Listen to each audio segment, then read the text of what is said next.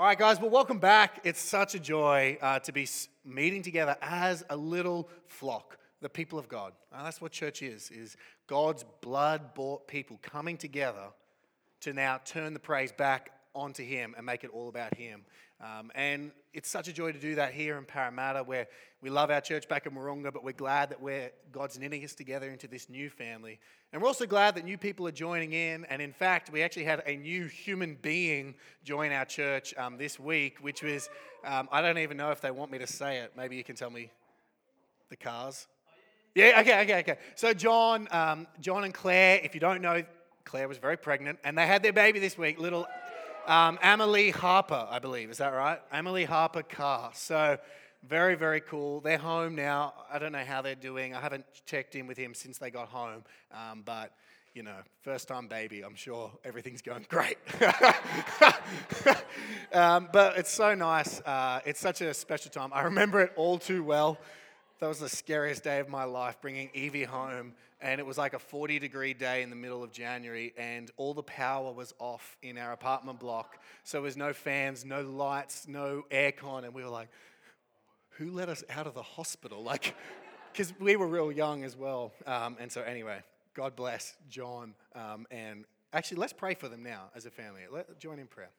Lord, I pray and ask that you would bless John and Claire as new parents.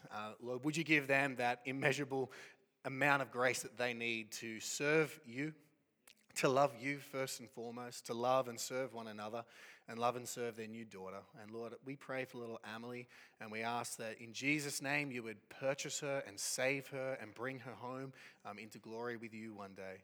Lord, we ask that in this season you would help them to be slow to speak, slow to become angry, quick to listen. They'd be merciful to one another, tender-hearted, compassionate. May this be a sweet season for them, and we ask that you would bless them in Jesus' name. Amen. And as a church, we're going to put together a bit of a meal roster for them to help them through this time, because that's what happened to me when we first joined the church. People that we didn't know rocked up with meals for about 3 weeks or something, once every 3 nights, and gave us food. And we didn't know them, and it was a great way of just feeling like, wow, this is a church family. So that's something we're going to be doing to bless them and care for them. So stay tuned. I think Alana's organizing that, so she'll send, if she hasn't already sent it out, she will send it out. We are beginning our series this morning in Ephesians. I'm so excited for this because I've been thinking about this for such a long time, and now finally we are here going through a book of the Bible. That's our staple course of how we do preaching. The past 4 weeks we did topical messages based on a text but on a topic. Now we're just going to be going Ephesians. And then the next verse, and then the next verse, bit by bit, chunk by chunk. So it's going to be great. There's little journals at the back. If you want to buy one, they're $5, and it's the whole book of Ephesians, just, here we go, in a little journal. So you can write in it, and it's pretty, or it's Manly, the black one. So whichever one you want, you can go with, but you can use that to kind of help you read through the book. Ephesians actually only takes about 20 minutes to read through in one sitting out loud, so even faster if you read in your head. And you can actually read it through multiple times and really get a feel for it. So if you want a journal, you can go do that now if you need one right now. Otherwise, if you don't have a Bible, there's Bibles up the back there. And if you need one, it's page 567. And let's read from Ephesians chapter 1, verse 1 to 2. So you can open up your little journal. Here we go, mass journal buying time. And, do we have the little picture? Can we go back? How nice is that? Leanne made that. It's so nice, and it's a great slogan of what Ephesians is in a kind of sentence. You could kind of say that what's planned in eternity is displayed in community. We're going to unpack the message a bit today, and this is going to be a bit of a different message because we're going to try and outline the whole book of Ephesians in one go and kind of orient ourselves with it. And so if you've never kind of just been in a church that's preached through the whole book of the Bible or gained a picture, you're going to see something awesome where God didn't just write down like 100,000 little tidbit verses that kind of you can pull out and make a good message from. He wrote letters that all join together, and this book is a really good example of that. So let's turn. We're just going to read verses 1 to 2, the letter of Paul to the Ephesians. Chapter 1, verse 1. Paul, an apostle of Christ Jesus by the will of God. To the saints who are in Ephesus and are faithful in Christ Jesus, grace to you and peace from God our Father and the Lord Jesus Christ. I'm going to read it again. It's so short we can do it twice. Paul, an apostle of Christ Jesus by the will of God, to the saints who are in Ephesus and are faithful in Christ Jesus, grace to you and peace from God our Father and the Lord Jesus Christ. Almighty God and Heavenly Father, would you please bless the preaching of your word? In Jesus' name we pray. Amen. It's possible that you can go through your entire life of church not really knowing why church exists, why we gather, what we're actually doing every Sunday morning. You can come along and still be blessed. You can come along and be saved. You can come along and win eternal salvation by coming to church, but still not even really understand why do it in the first place. Is it just something that's practical or pragmatic? It makes sense. We need to gather. Or is it just something that feels good? We do it because it's experiential. Or is there a bigger purpose behind church? See, I grew up in a really great church down south, and we had an awesome youth group. We had an awesome church, preached the gospel. We loved the Savior. We tried to live it out, live righteous and holy lives. But I'd never really stopped and thought, but why church? Why this gathering? What's the point of this thing? Until one day I was at someone else's church up the coast at Central Coast EV, and one of my old youth pastors was preaching on Ephesians chapter 3, and he spoke on the purpose of the church. And Ephesians chapter 3 talks about how the church is here to display to the cosmic realities of what God can do. And I was blown away by that moment because I'd never considered that church had a purpose other than to maybe preach the gospel for individual salvation. But what we're going to see in this book of Ephesians is that there's a whole lot more going on in our weekly gathering, in our little flock, and indeed the whole universal church. The church is not an add-on to God's plan. The church is not an invention by the early apostles who thought it's going to be best if we gather together. The church is God's plan. It's not the plan B, it is the plan. That's what God is doing in the world, is building and establishing and strengthening and multiplying churches for his glory. And the book of Ephesians is incredible because what it does is Paul kind of steps back and delivers almost like a beautiful doctrine of the Christian life and the Christian church in this succinct 6-chapter book. You see, Paul isn't writing to the Ephesians with a particular need he needs to address.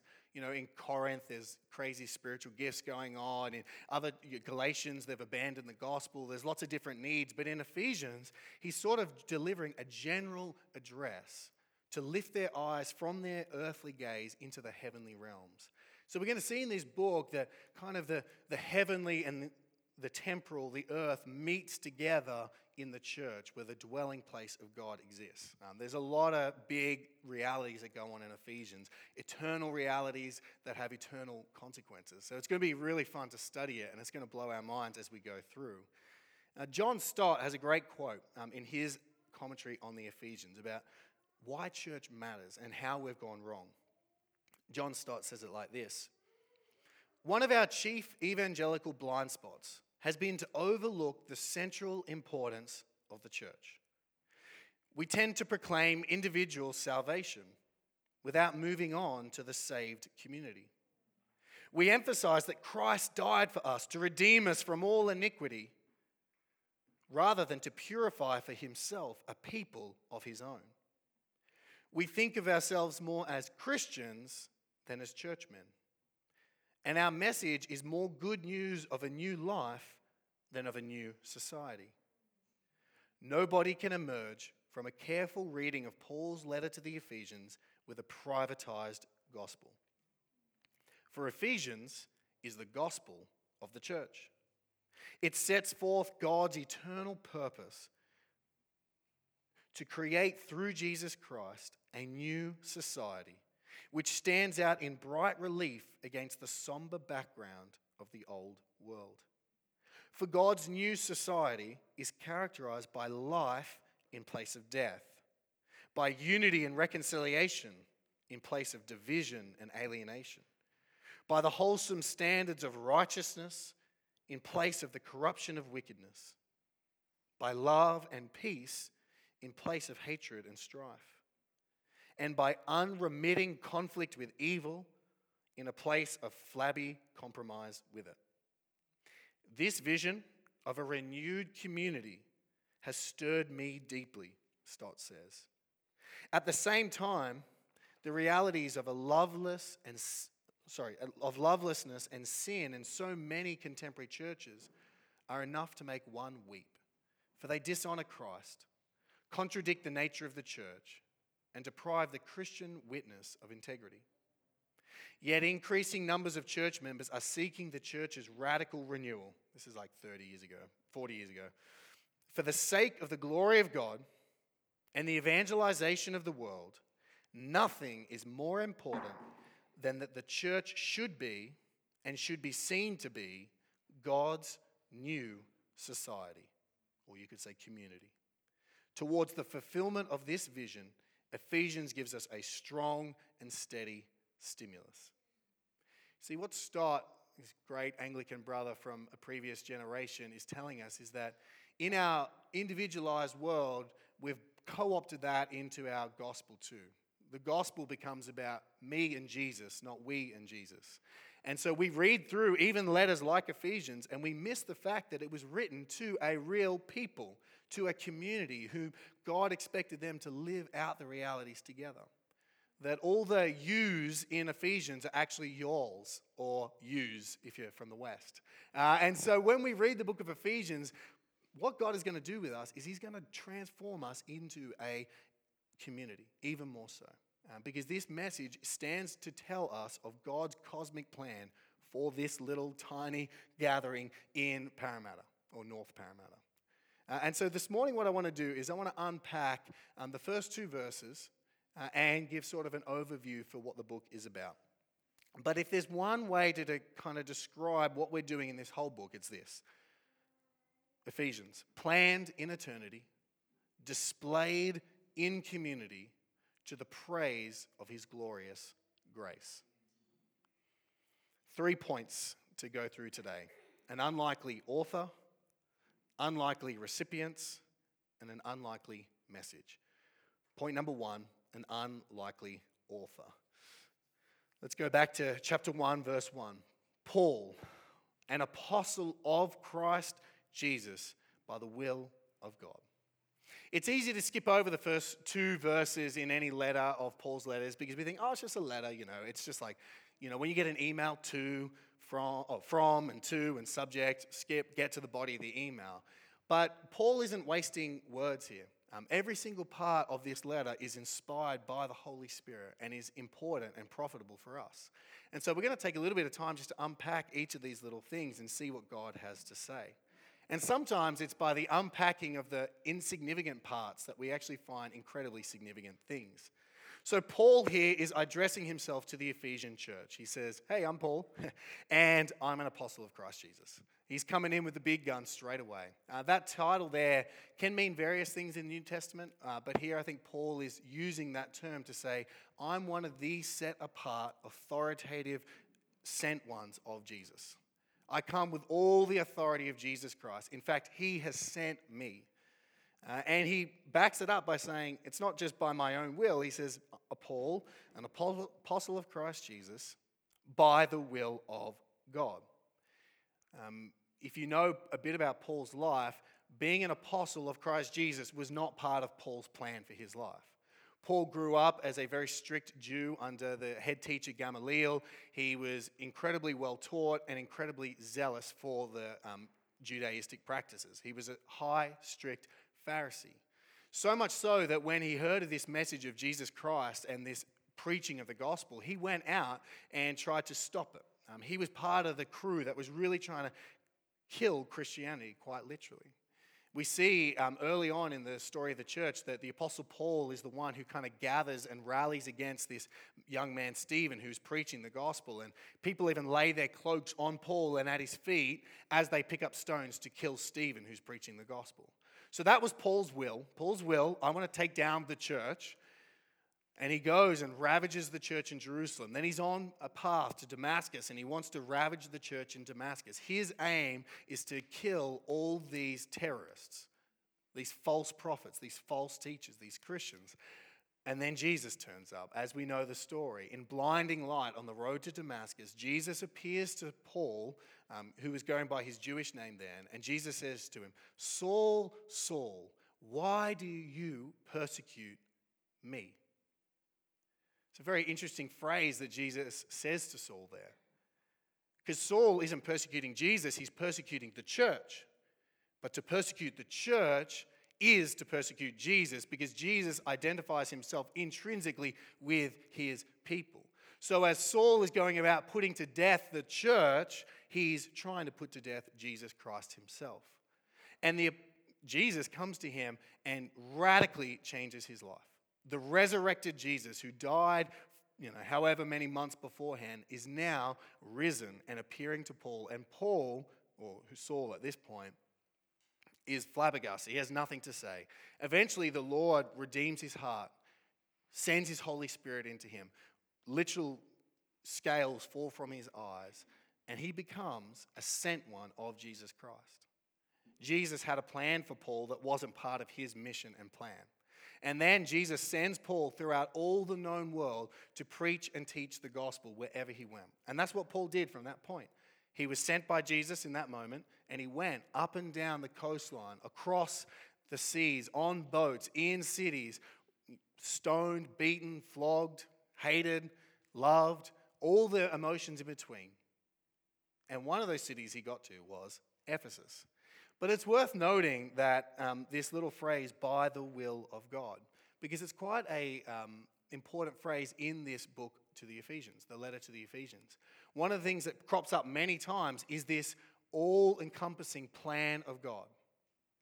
We often think about our own plans, what we're trying to get done in life, our own will, what we're hoping to achieve, and we hope that God fulfills with our plans. But what we're going to see in this is that God actually is the author of the universe, and he has a plan for everything.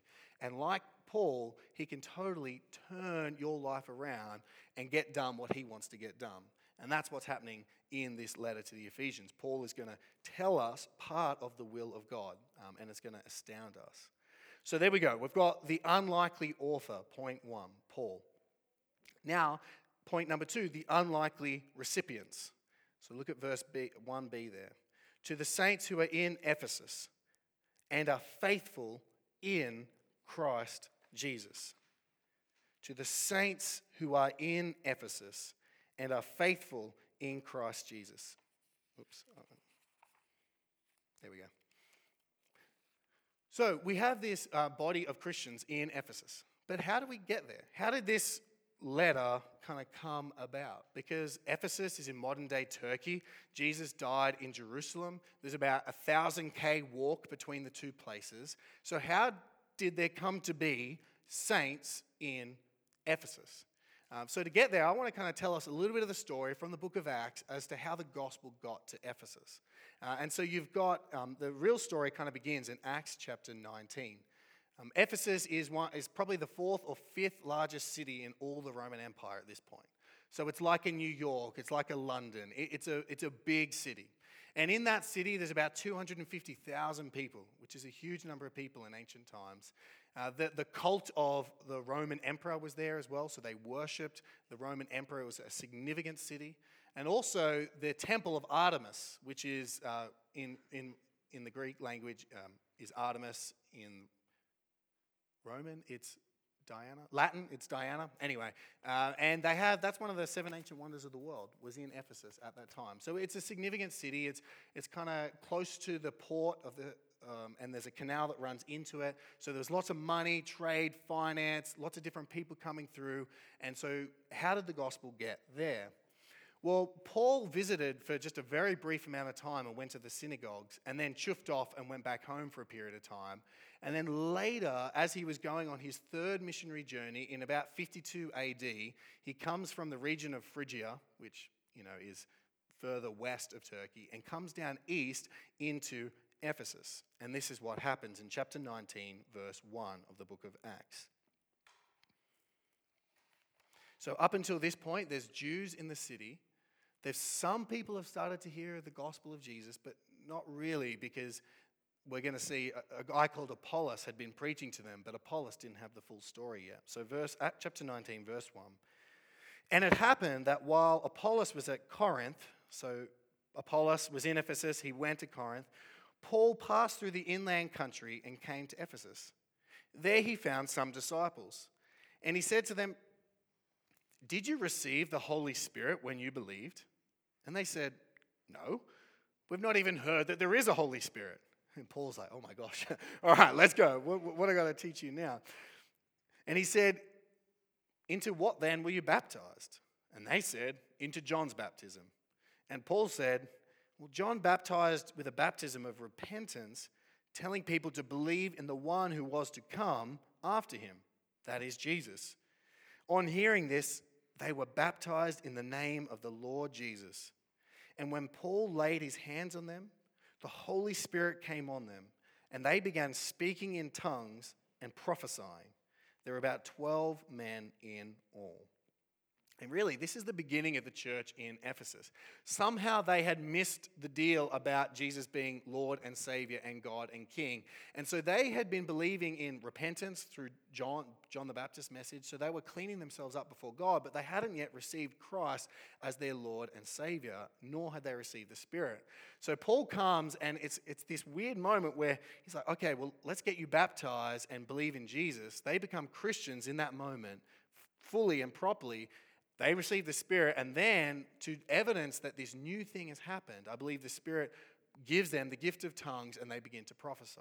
So this external manifestation of the Holy Spirit is given to these believers to demonstrate they really are now believers in Christ. It's a salvation historical moment, just like in Pentecost, not to be repeated. So if you became a Christian and didn't extemporaneously start speaking in tongues and prophesying, doesn't mean you're not a Christian. It doesn't mean it has to happen every time, but I think this is a unique moment because they'd sort of missed the whole Pentecost moment being off in Ephesus and hadn't heard of it yet. And so they become Christians, and really, you've got 12 men. It's kind of funny that there's 12 there. I don't know if there's any significance in that, but the church is born in that time. And so what happens next? Well, verse 8, Paul entered the synagogue.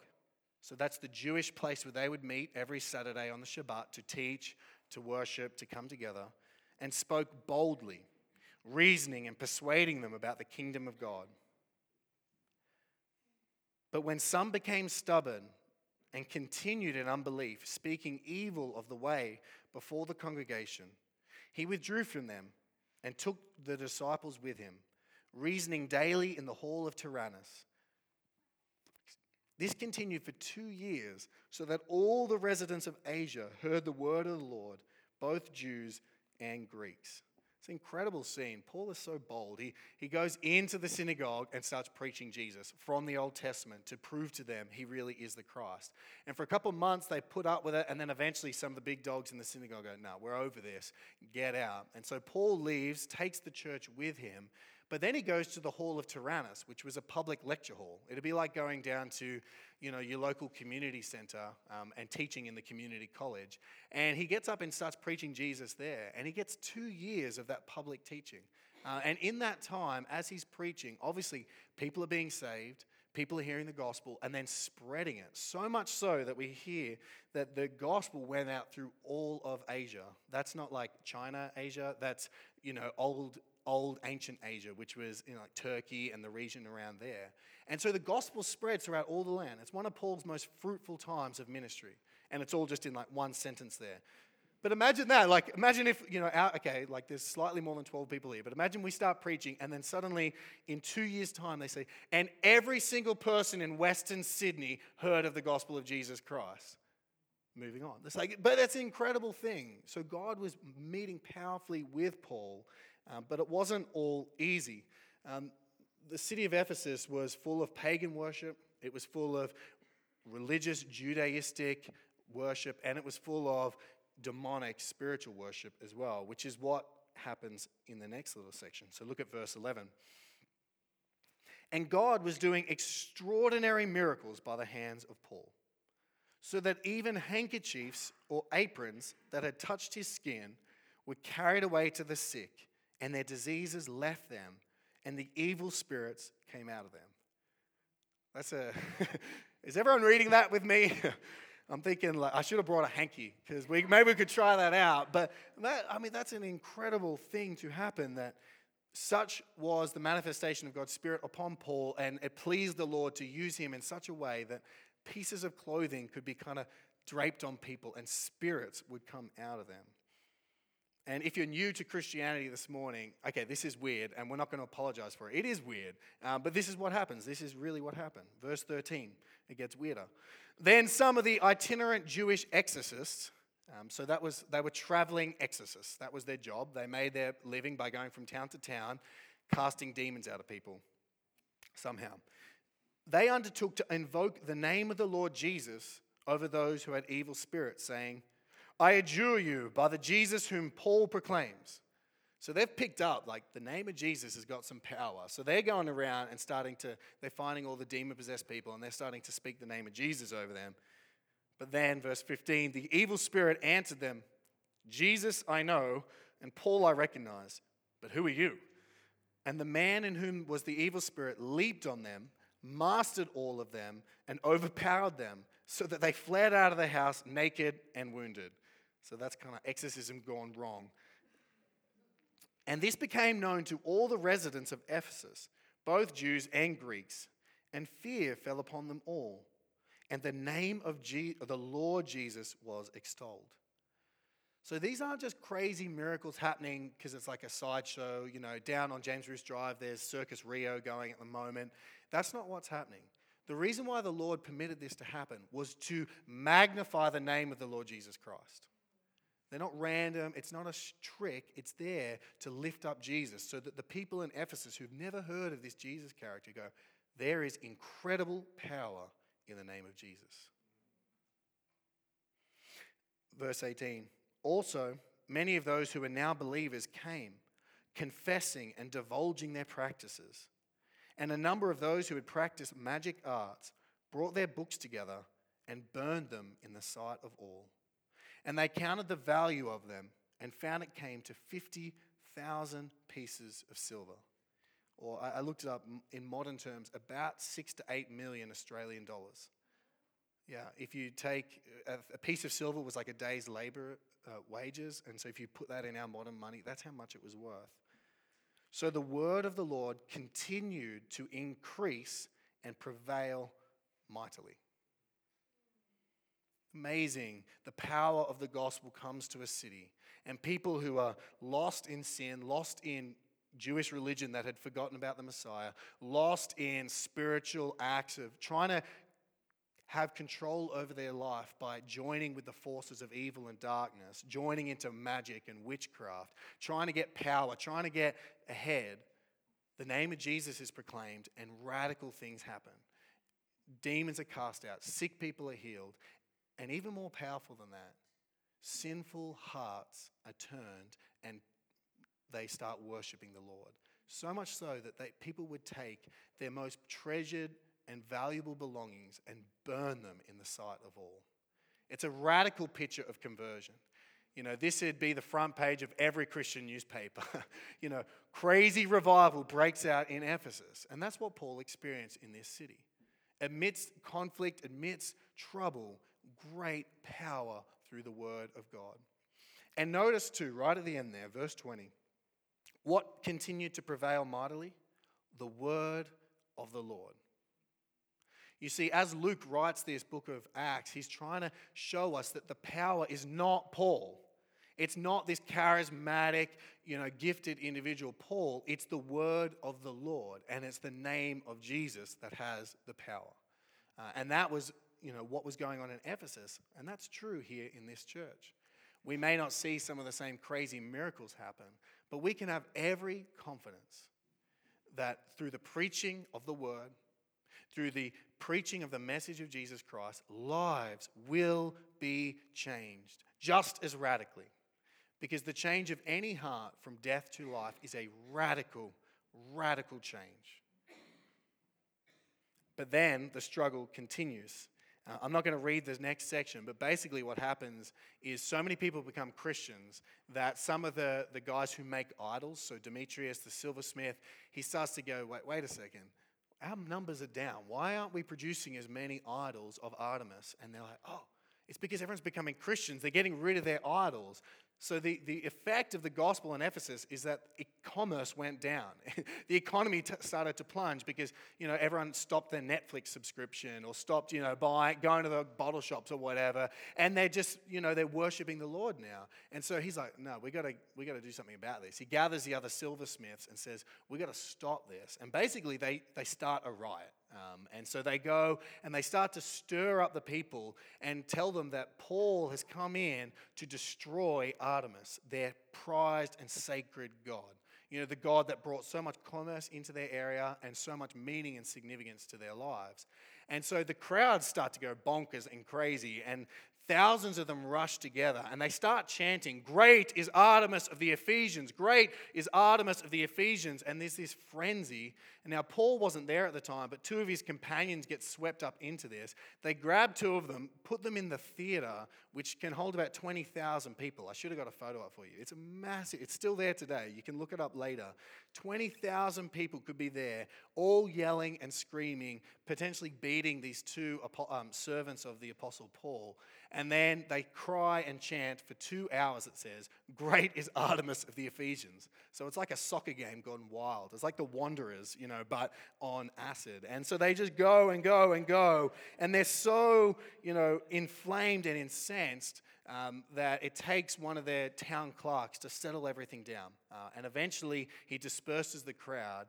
And during that time, though, it's funny, you can read it later. Paul is like, "Let me in there. I want to get in there." And all the other disciples are like, no, Paul, just stay here. You're going to get killed. We need you for further work. And eventually, after this, there's too much hostility, and Paul decides now's the time to leave.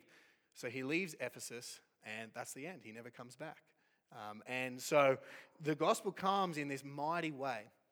About 5 years later, Paul visits the Ephesian elders in Miletus, a boat's trip away, and instructs them and commands them to watch out for false teachers and prophets and things like that. And then in AD 62, about 10 years from when he first came, he writes the letter to the Ephesians. So there's kind of a little bit of a history and a background to the church there. Paul stayed there for 3 years. It's one of the longest times he spent anywhere at one time. And so this area was greatly affected by the gospel. And then we come to that verse again. Let's look at it in Ephesians chapter 1, verse 1. To the saints.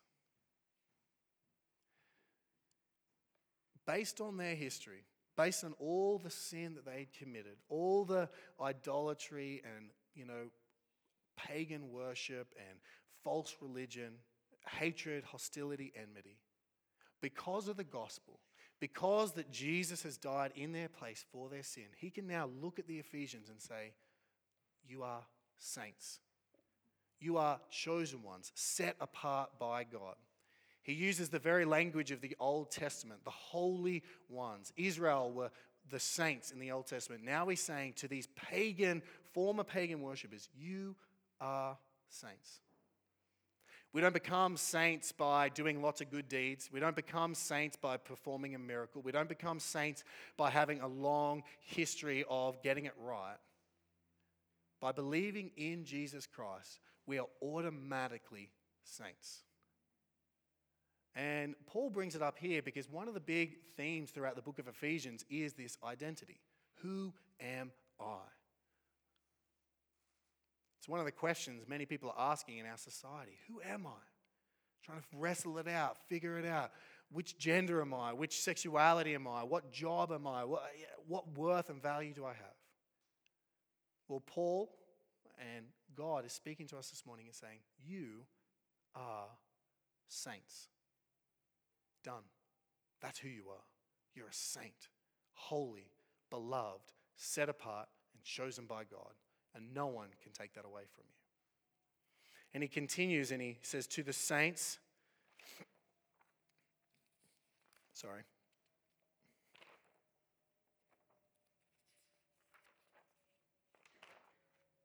we go. To the saints who are in Ephesus and are faithful in Christ Jesus. You see, to be faithful to Christ Jesus in Ephesus was no small task, a very difficult task given the hostility you see there.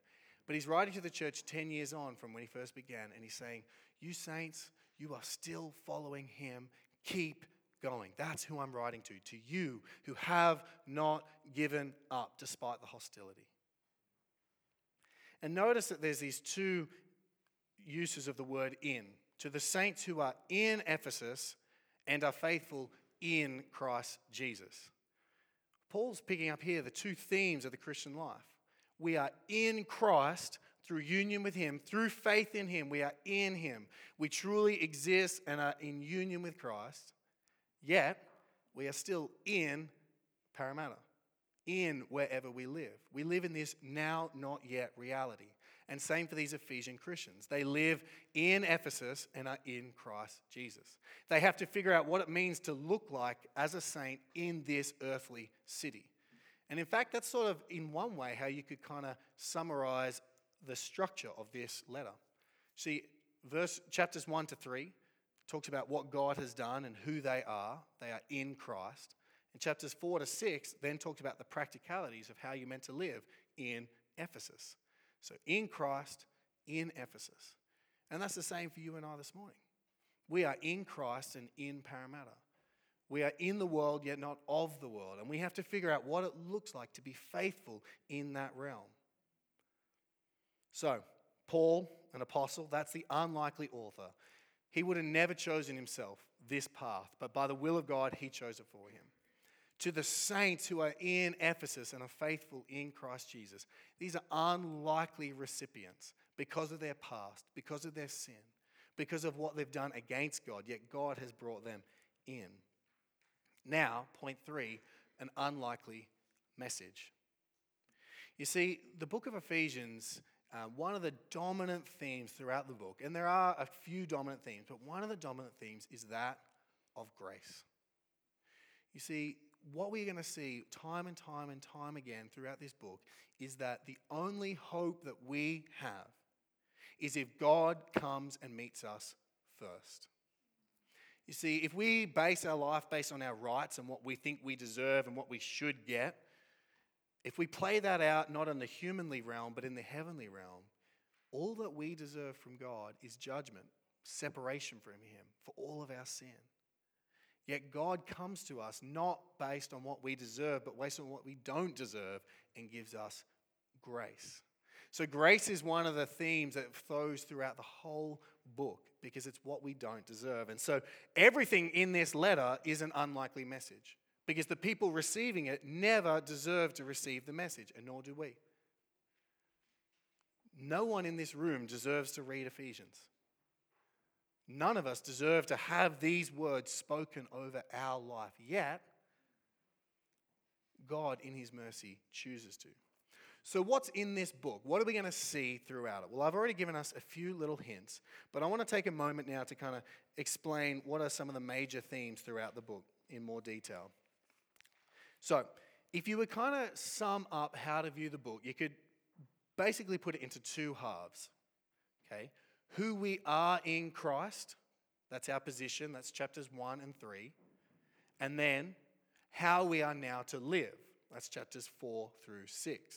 So it's our position and our practice, our doctrine of who we are and our duty. That's kind of how the way the book works. What God has done, chapters 1 to 3, what we are now to do, chapters 4 through 6. It's not that simple, but it's a pretty easy way to remember and it'll help you.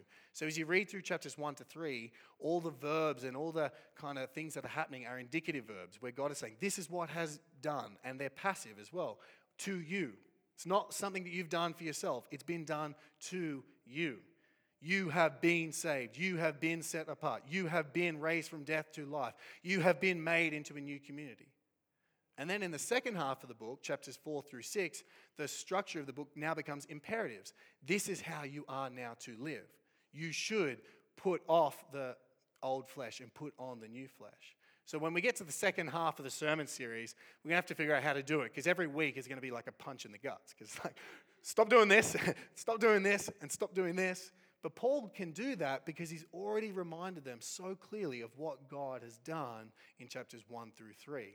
So that'll be our constant, it'll be chapter 4, flip back to chapters 1 through 3, because we always want to be turning back to grace and back to the cross, what God has done, because we are already saints and now we live out our sainthood.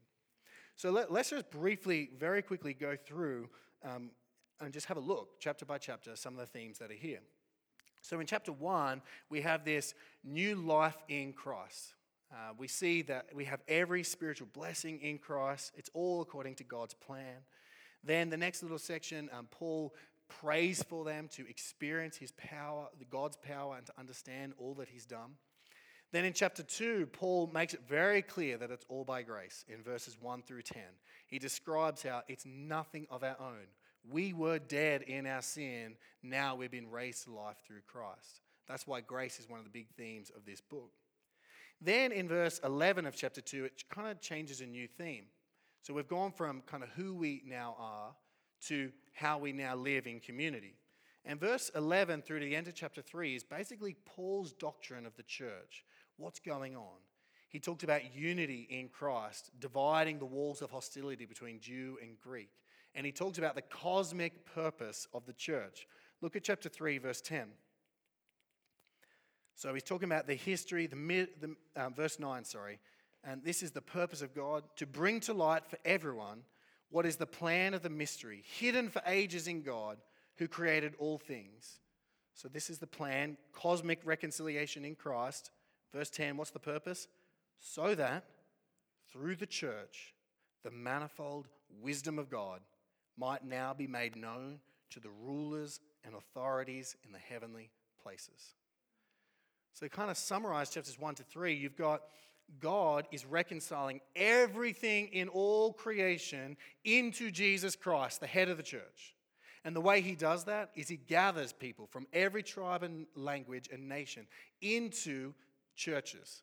And in those churches, they live in unity and harmony through the gospel and the power of the Holy Spirit.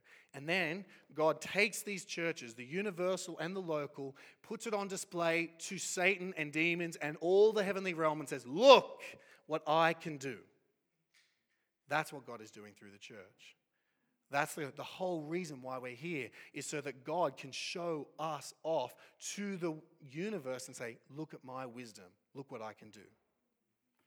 And then, in chapter 4, we come into this, how we are now to live. And verse 4, it says, I therefore, a prisoner for the Lord, urge you to walk in a manner worthy of the calling to which you have been called. So based on everything that you have done, God has done, now walk in a manner worthy of that calling. So it's not pick yourself up, be a great Christian, and God will accept you. It's because he's accepted you, because you're a saint, because he loves you. Now live this way. Live in a manner worthy of the calling. You know, you've got the team shirt, you've got the uniform on, represent the team well. Live up to that standard and calling. And so verses 1 to 16, he calls them to unity as a church. And then in chapter 4, 16 through really to the end of chapter 5, before verse 20, he talks about live with purity. And he's going to, talk about our speech. He's going to talk about our sexuality. He's going to talk about our, how we view ourselves in all those little intricate parts, and it's going to get uncomfortable. And then he talks about how to have new relationships.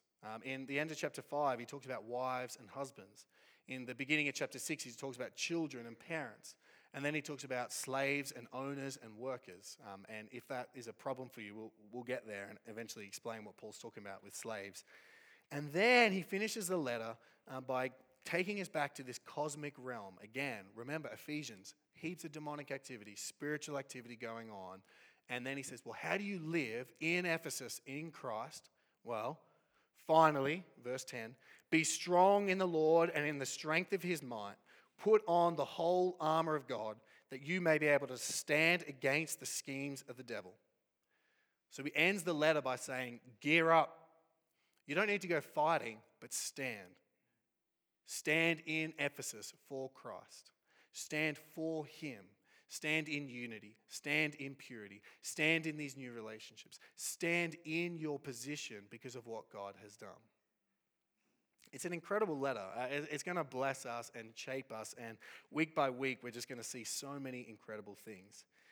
But I want to be finished by taking us to the last verse, which I haven't got to in chapter 1, in the introduction, verse number 2. You see, we're in this point which I've called an unlikely message, and Paul makes it even clearer. Grace to you and peace from God our Father and the Lord Jesus Christ. These are not just words that Paul just pops off. He's like, oh, grace to you and peace. And okay, now let's get into the real stuff for every spiritual blessing. That's not the point. Paul is looking at the Ephesians and wishing upon them what they should never have. Grace to you and peace from God our Father and the Lord Jesus Christ. And that's true for us this morning. Those words should never be spoken over us. What do we deserve because of our sin and our rebellion? We do not deserve grace from God, our Father, and the Lord Jesus Christ. We deserve judgment. That's what we deserve. If you weigh up your life, even the last 6 hours or the last week, it would not weigh up against God's holy standard. Yet through Christ, Paul can wish to the Ephesians and to us, grace to you. Grace upon grace upon grace. God's riches at Christ's expense. Undeserved mercy. And peace. Peace from God our Father and the Lord Jesus Christ. You and I, brothers and sisters, have peace with God. Nothing could be better than that. We will meet him face to face one day, and when we do, there will be peace between us. He will say, well done, good and faithful servant, enter into the joy of your master. For any who are in Christ have the peace of God toward them. And he will never change that. So grace to you, church, and peace from God our Father and the Lord Jesus Christ. Why are we here as a church? What is God doing in the world? Well, he planned in eternity to bring all things together in Christ, to display that reality in local churches, in community, to the praise of his glorious grace. And so would the praise of his grace be the theme of our hearts and our lives. Grace to you and peace. Would you pray with me? Lord, we thank you that in your mercy you have given us this letter. You've preserved it. You've kept it here for us so that we may experience your kindness. Lord, I pray and ask that as we preach through this message, through this letter, you would form us as a church, that we would be unified, that we would be purified, that we would have every power to stand against the schemes of the evil one. And Lord, would you encourage us week after week after week that we have grace and peace from you. Lord, we thank you for that. We want to live to the praise of your glorious grace in Christ. May you be made known through us like you made yourself known in Ephesus. Would you take this frail little tiny church and do incredible things through it so that more and more people can be gathered into your church and display your glory to the world? We pray all these things for your glory, Lord. And in Jesus' name, amen.